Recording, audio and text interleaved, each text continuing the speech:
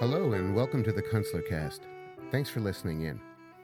Today's podcast I'm going to call A Conversation with an Aesthete, and that would be Alan Crawford, who styles himself as Lord Whimsy on YouTube. Go to his Lord Whimsy YouTube channel and check out these very amusing little films or videos. And we're going to talk about the state of male presentation in America and the state of American art, and about Walt Whitman.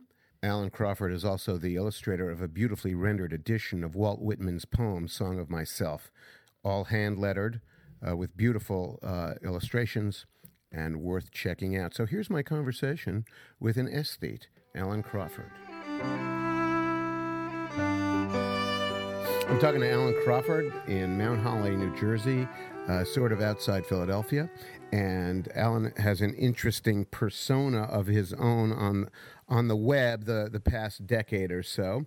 He's a graphic designer, illustrator, and writer, and but also a blogger, web presence, an erstwhile character he's played on the web, known as Lord Whimsy. We'll talk about him a little bit.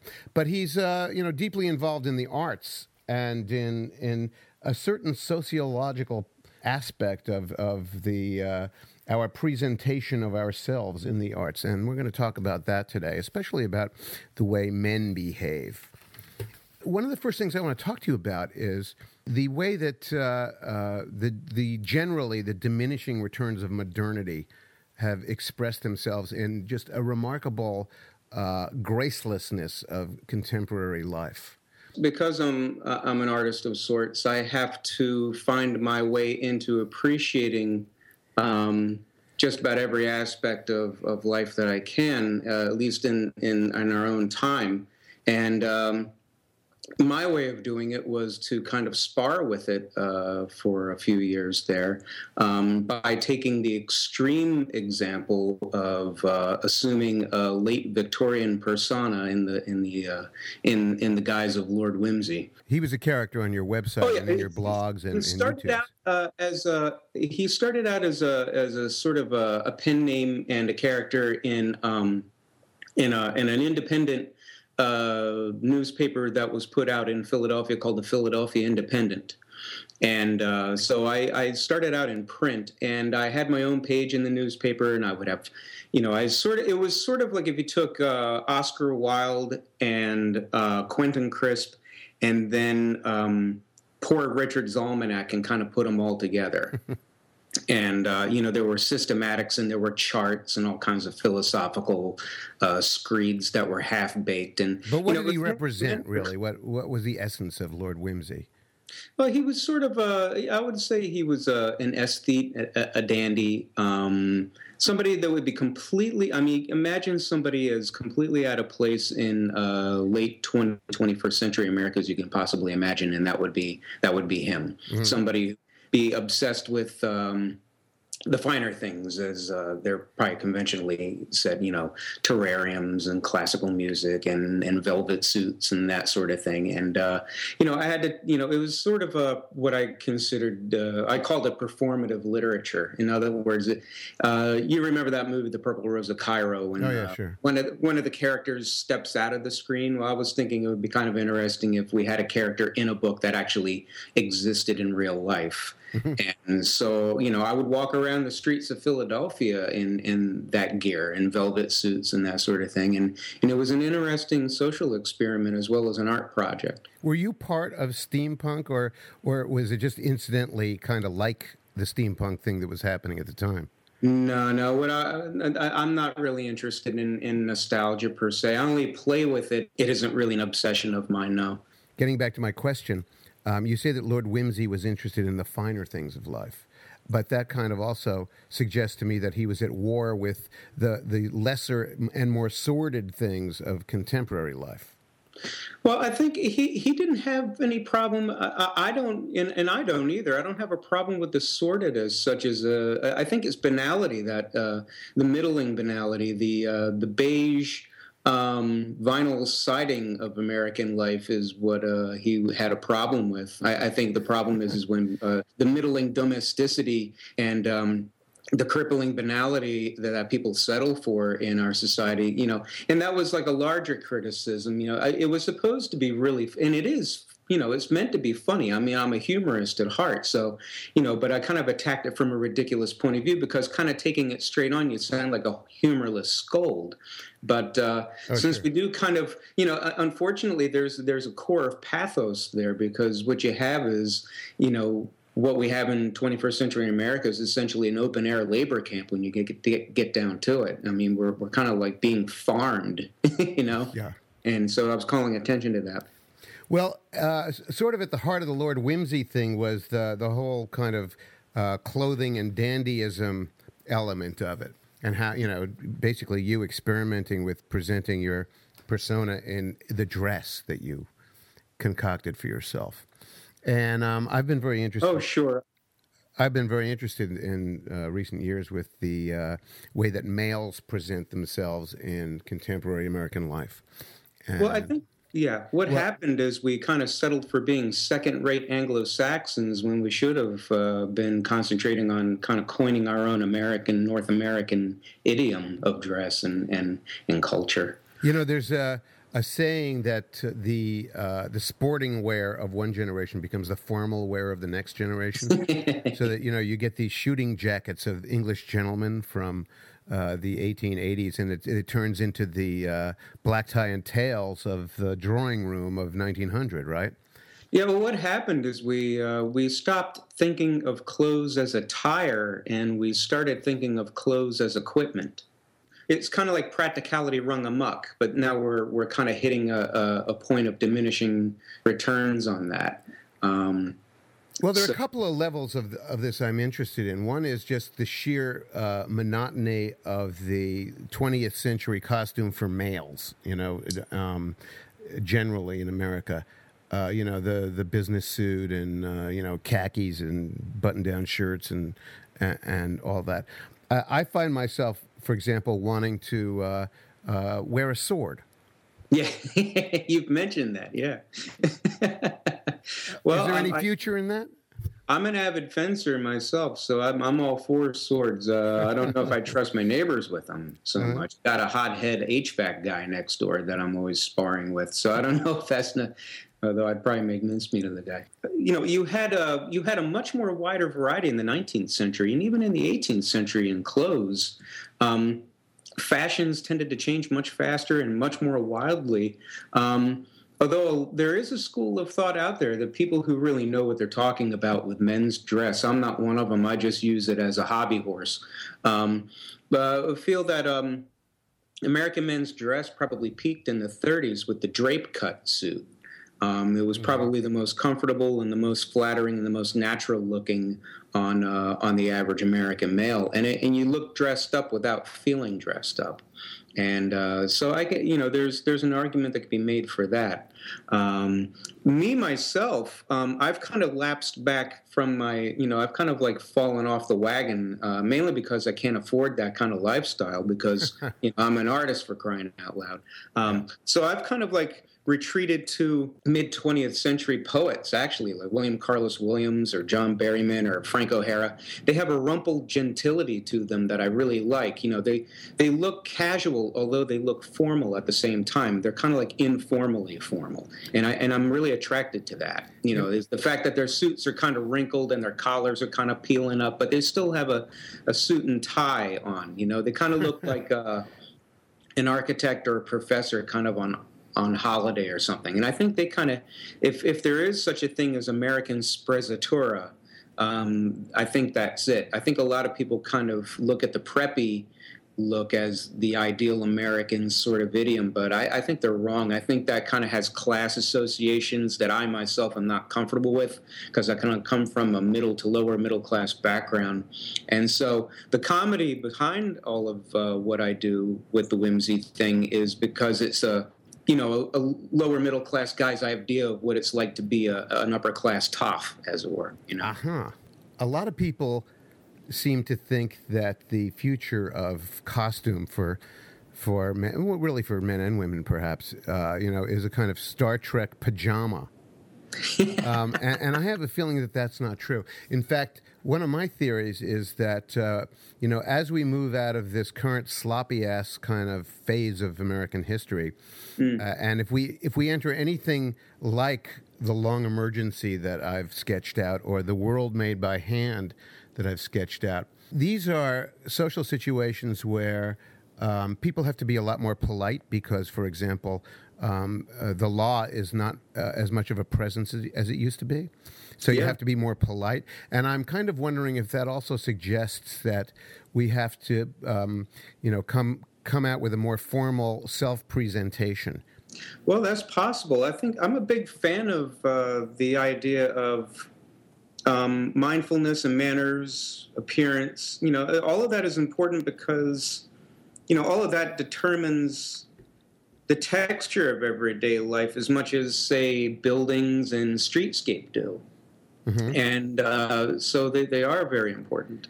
And there's something that we kind of have to keep an eye on. I think what we have to do is to trade in our societal narcissism, which basically is self-consciousness, and trade it for just vanity, which is basically focused on other people rather than ourselves. It was like that old saw that Benjamin Franklin used to say, is eat to please yourself, but dress to please others. Oh, interesting.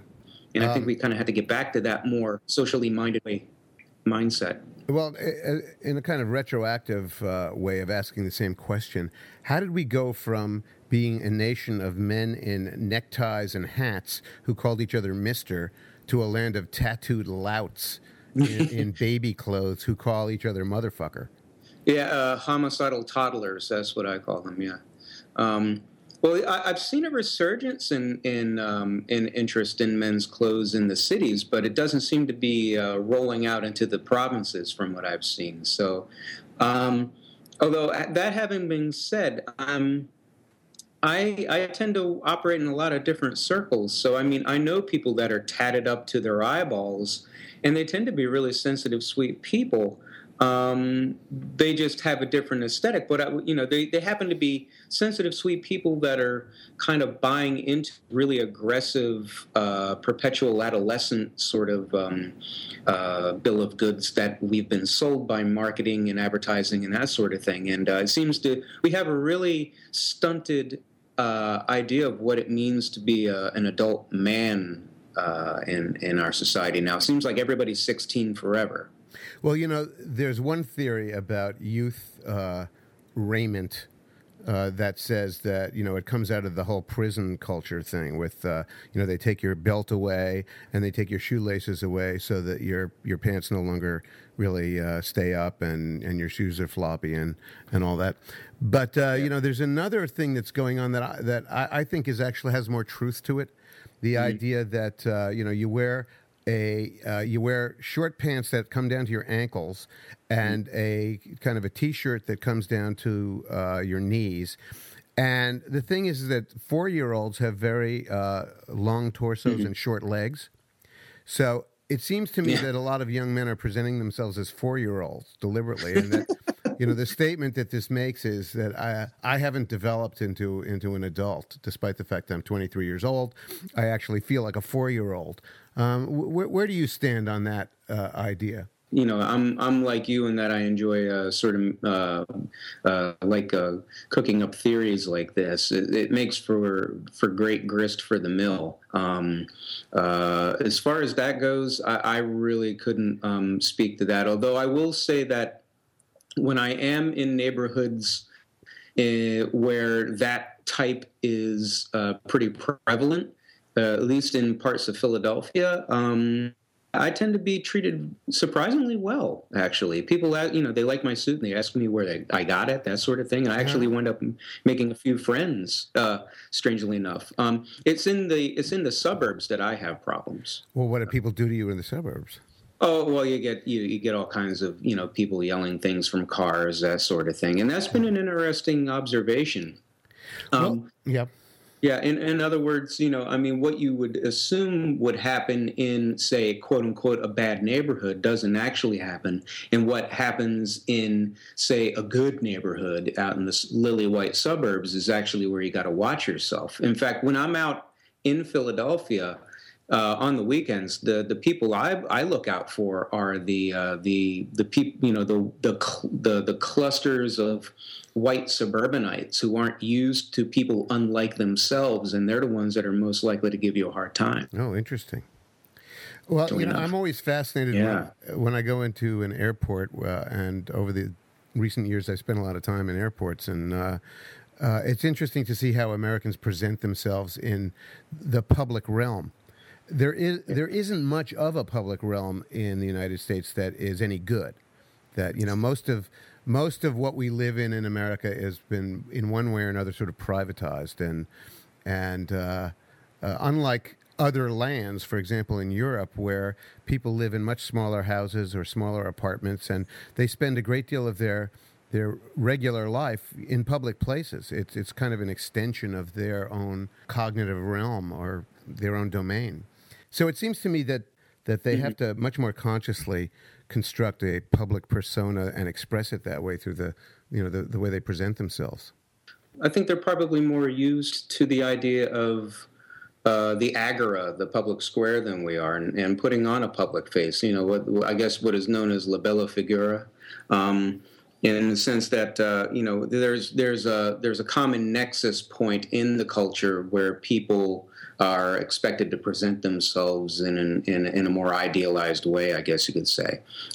We've kind of done away with a lot of that. I mean, I'm lucky enough to live near a city where there are a lot of these public squares that are still extant. But the majority of the landscape, I do agree with you there, I do find the majority of the American landscape as decentralized and devoid of these places. So, you go directly from your bedroom to the airport. It's no wonder that there's a bit of a disconnect there. Yeah, well, actually, I think quite the opposite. There isn't a disconnect. In fact, people behave in the airport as though they were in their bedroom. And that's why you see so many of them walking around in their pajamas in Concourse C of the Atlanta airport. Yeah, in other words, they don't make a distinction between where they are and what they're wearing. Yeah. But you just mentioned one of my pet preoccupations and the subject of quite a few of my books, which is the man-made environment, the human habitat, the everyday world, whatever you want to call it. And this is a place in America, these public domains where ugliness, purposelessness, boredom, cruelty, and meaninglessness all seem to meet. And I wonder what your view of that is and what it might have done to us. Yeah, I think there are definitely some toxic narratives floating around in the culture right now. That's for sure. We've seen to have done away with the idea of respect. And I, just to be clear, I mean, I'm not trying to come off like a William F. Buckley character here or anything like that. Although every once in a while I'll get one of these people thinking that I'm on their side. Yeah, I do, and that's the other thing. I get these young Republican types that think that I'm one of their guys, and I'm not. But there is a point to be made. There is that you get these people who. Narratives are really powerful things, and both ends of the political spectrum use them to very powerful effect, and people buy into them, and then they kind of use those in place of, they use narratives rather than thought. And that's, and that's where you adolescent aggression and infantile rage, and people stop trading in ideas that are open to review and subject to change, and then you have them trading that for ideology, which is a fixed idea that never does change and arrests growth. And I think that's really part of the problem. How have you managed to address that in your own life? I try to live as sensibly as I can. I try to achieve unreasonable ends through reasonable means, I guess you could say. I'm militantly polite, or at least I try to be. I try to make sure that I'm not stepping on people's toes. basic consideration and trying to exercise that, and hopefully by doing that, I'm inspiring other people to do that. There's only so much you can do. You try to conduct yourself the way you think the average person should conduct themselves, and hope that other people kind of catch on. But you kind of feel like King Canute some days. Well, how important is the town or the city or the urban environment to a well-functioning society, or to a healthy person in that society? Well, I think it's central. I think it's the setting through which we it's the stage that's set for us, really. And unfortunately, a lot of us haven't had much of a say in the matter. I myself live in a very old suburb that was put in around 1947, so it still has a little bit of that Garden City aspect to it. People walk their dogs and their kids. I can walk to my bank, or the shoe repair place, or the coffee shop down the street, that sort of thing. So it's an old town, but it has a rail line to it and all that sort of thing. So I make sure that those amenities are there, and I find that to be very nourishing. There's also parks that are nearby that I can kind of romp around in, and I have the city 20 miles down the road. So can you take a train to Philly? You can, yeah. So it's a great little life we really have here, and if I have to go to New York, that's not really much of a problem either. So I find that the setting that we have here is a humane one, and I think it's no small coincidence that people tend to behave humanely in them. You put a rat in a very small cage, it's going to act accordingly. How important is beauty? I think it's extremely important, actually. I think the perception of beauty is where you get into the weeds a little bit, because that's kind of subject to review. But for me, it's central. I mean, if you want to live a decent, dignified life, that has to be very much a part of it, at least from my point of view. But then I would say something like that because I tend to be a bit of an aesthete.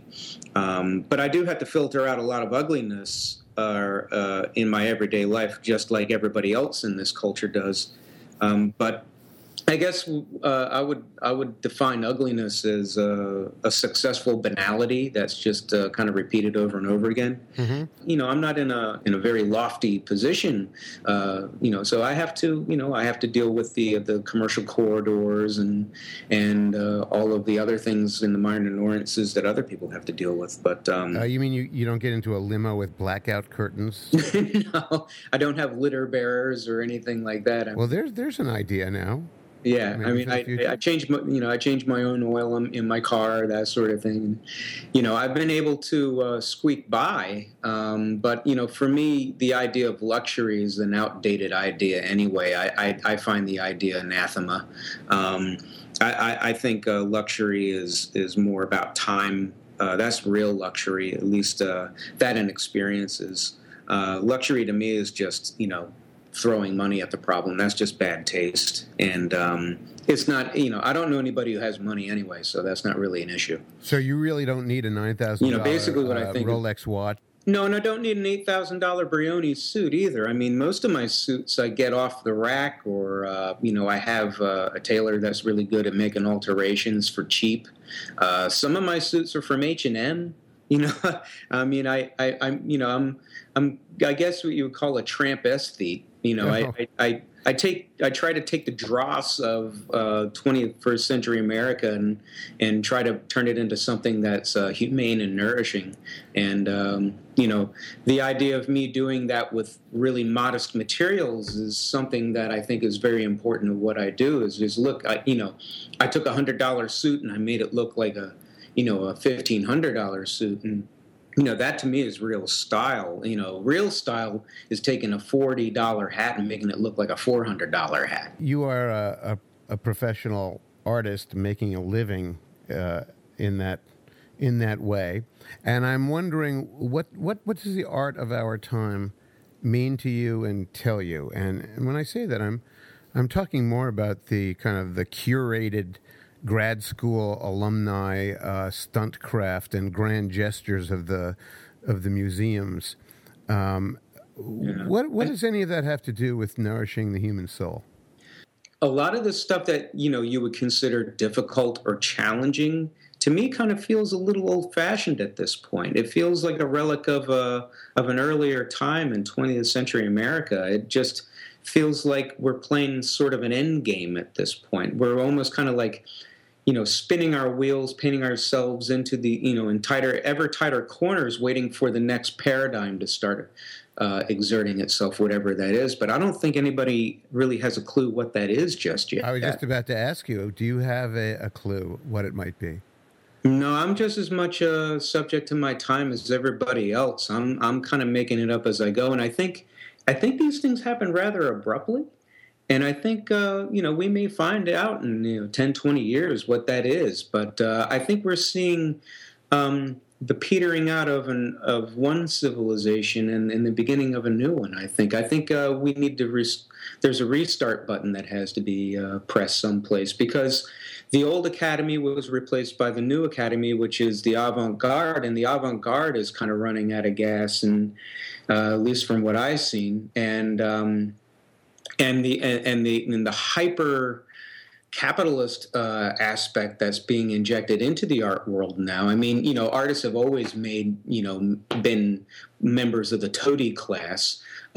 We've always had artists, but we haven't always had bohemians. Let's put it that way. Mm-hmm. And the avant-garde is now the academy. And what do you do when you have an aesthetic that's based on novelty and the novelty starts running out? I mean, maybe we've, hit peak art. I don't know, but, or peak bohemia. Maybe it's peak bohemia we have to worry about. That's a very good point.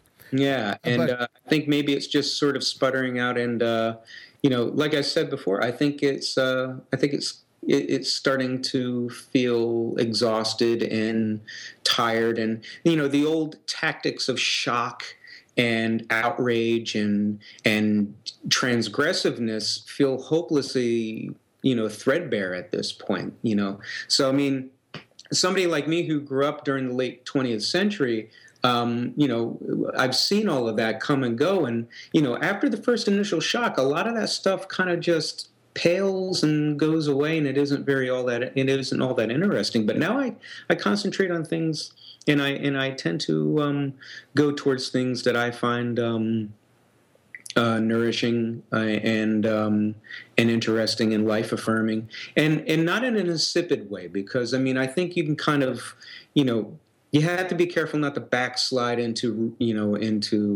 Kincaidism with this sort of thing. I think there is room for work that is still challenging and interesting and compelling without necessarily resorting to schoolyard antics. Let's put it that way.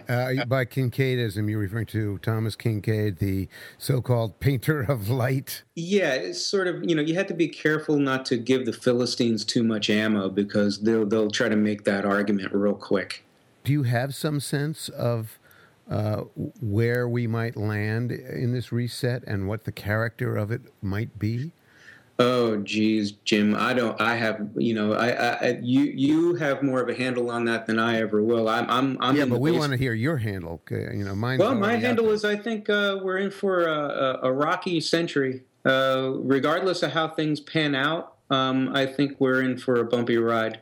It's you don't have to look very far to see the huge gap, even in this country, the most one of the most successful nations in the past 200 years. We're seeing a huge disparity between rich and poor. Not so much on the coast. You have the illusion of prosperity in a lot of places on the coast, but you go about 200 miles in, and it's getting pretty desperate out there. I know. I live in a small former factory village 200 miles north of New York City. Yeah. And, the old industrial economy is about 98% gone. Yeah. And I actually have no idea how some of the people in this town are getting by. What you see is just the visible entropy of the houses and the buildings and the main street, incrementally falling apart. I don't think I'm going to see an upswing in my lifetime. I guess I'm terribly guilty about it, because I'm basically fiddling while Rome burns in some ways. But this is what I do best, and this is the only way I can really make any kind of cut any kind of figure in the world. So that this is what I do. I mean, you try to call attention to these excesses through the whimsy thing and all that, but ultimately you're subject to the whims of history, and this is just we're going to have to ride this out. Your signal contribution as a graphic artist was your edition of Walt Whitman's A Song of Myself, an illustrated version of Walt Whitman, and that particular epic of his, in which literally the whole work is hand lettered. It was published by Tin Hat Press of Portland, Oregon. Is that correct? Yeah, Tin House Books. And Tin House Books. Yeah. And it's available all over the place. Where does Whitman fit into our country's soul and to your own sense of yourself and your soul as an American? Well, I kind of feel like I've gone from clown to monk with this last book, almost a penance for my excesses. I spent a year in my basement working on this book. As far as how Whitman figures into the culture, I don't think it can be overstated. Really, I mean, he was reading the sermons of Emerson, in which Emerson was exalting. I mean, this is a post-revolutionary generation that was asking these really daunting questions. What does it mean to be an American poet? What does it mean to be an American man of letters? And Whitman's answer to that, and it kind of falls in with Emerson's, which is Emerson believed that we should be drawing from the world around us, not from other art. Drawing from nature itself, getting back to basics, in other words, just like any other culture that establishes itself, it starts with really broad brush strokes, and the strokes get finer and finer as the generations go on until it collapses in on itself. Yeah, one of the most dispiriting things about contemporary art and literature and movies and everything else is how self-referential everything is to other existing cultural artifacts. Oh, absolutely. And I think that's why I was attracted to the Whimsy project, was because dandyism seems to thrive in that kind of atmosphere. These perverse little arabesques and filigrees that are in between all of those broad, robust strokes that were put down by earlier generations. So, in a lot of ways, I was playing with the whimsy stuff because I did feel that we were in decline, and it felt like the right language for that decline. And now I'm kind of getting back to the opposite end of that spectrum, which is the beginnings of the Republic, and that robustness, and kind of embracing that now. And so I feel that Whitman, in his deconstruction and his scuttling of the British and Anglo-Saxon literary project, poetic project, if you want to call it that, was really the watershed point in American letters in a lot of ways. And it should be said that Dickinson was a very similar force in a very different way.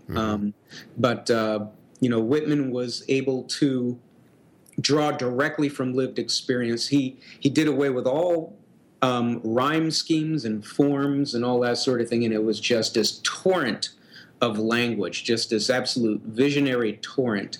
If you get the 1855 edition of Leaves of Grass, that's the one to get, because it's that bold young Whitman that hasn't equivocated later on like he did down the road and try to become this avuncular character. He's still this dangerous sort of character. If you look at the frontispiece in the 1855 edition, you'll see a young, cocky Whitman with his hat cocked off to the side and clothes, and that was all very self-conscious. I mean, even then, artists were very conscious of how they presented themselves. And Whitman was a bit of a dandy in his earlier years, but by the time Leaves of Grass exerted itself on his psyche, he did a 180 and he kind of became an everyman. And he kind of, that was every bit as much of a pose as the earlier dandiacal pose of his. Mm-hmm. Well, 10 years after that 1855 edition, you come to what is for me probably the most direct and expressive American poem that I know, which is Whitman's poem about the death of Abraham Lincoln, When Lilacs Last in the Dooryard Bloomed. Yes, yeah, that one's a beauty. A poem with really kind of biblical overtones. And yes. Something that is really formative about the soul of the nation itself. But here we are now, 150 years later, in a nation of tattooed louts and methadone freaks. And I don't know what the path is that we can climb on to get back to that kind of American soul. Oh, gee, Jim, I think it's going to run its course. Hopefully, future generations will still have the wherewithal to have an appreciation for these earlier forms. Although I will say that Whitman fancied himself one of the roughs.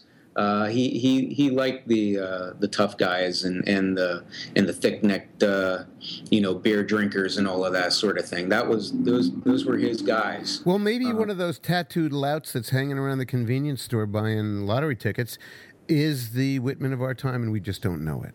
It's possible. It's possible. I know an awful people who have cultivated that image who are actually quite genteel in their appreciation of art and literature. So, it's interesting. It's just, I think it isn't the sensibility. It's the way that sensibility is being expressed that's changed. The vocabulary is shifting around, and I don't know if it's going to stick around or not. Maybe it's just a passing fad. But we shall see. Me personally, I would have liked to have seen us adopt a more native mode of dress myself. You mean like loincloths and breeches and buckskin? Yeah, I think so. It just, if you look at the portraits of Native American chiefs that Charles Byrd King was doing in Washington, D.C., when they would make their delegation into D.C. and visit the president. If you look at those old photos, you'll see this, not photos, these prints, you'll see a synthesis between the new and the old world going on in the dress. Oh, yeah. They're wearing top hats, but they've got bear claws around their necks. Yeah, it's just fantastic. It's just this, they look like painted birds, and turbans and really bright, bold colors and all of that sort of. And I always thought that was always a shame that we decided to become second-rate Europeans instead. Well, maybe that will replace the LL Bean no-iron button-down shirt.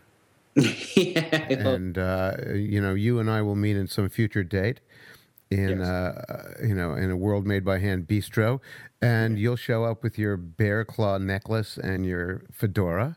Yes. And, I don't know, I'll be wearing a spacesuit and an armadillo breastplate or something. Who knows? I know a good tailor for that. Yeah. I want to close by asking you to tell the listeners a little bit about the funeral for Lord Whimsy that's scheduled for some upcoming date. What's that going to be about? Well, it's a combination of it's a program at the Institute of Contemporary Arts in Philadelphia that is an ongoing thing that they call Free for All. And I'm having some video artists and electronic artists coming out that night that are going to be helping me send off Lord Whimsy in style. I'll be on the plinth lying in state by the door, shaking people's hands, welcoming them in. And also we'll be doing some sermonettes that night. And people are welcome to come dress their favorite creature, or they can be dressed to the nines. The more outlandish, the better. It's a very participatory sort of evening. Did you give us the date of that? Yes, it's February the 11th at the Institute of Contemporary Arts in Philadelphia. What time? Starting around 6:30 and ending around 9 o'clock. So we're not going to hear from this dude again. Well, I don't know. It depends on if there's money in it. You never know. You might resurrect him like Dracula. Well, yeah, I might. Or Frankenstein. I'm putting him on the shelf for a while. Let's put him that. Okay. Well, it's been a pleasure talking to you, Alan Crawford. Absolute pleasure, Jim. Formerly known as Lord Whimsy. By the way, there's a lot of Lord Whimsy on YouTube, and I don't suppose he's going away out there, is he? I mean, no, you're not going to discontinue all that, are you? No, if I get hit by a bus tomorrow, that stuff will still be around. Okay, because listeners ought to go check it out. It's very interesting. Thanks a lot for coming on the podcast, and we'll ride again. I hope so, Jim. Thank you.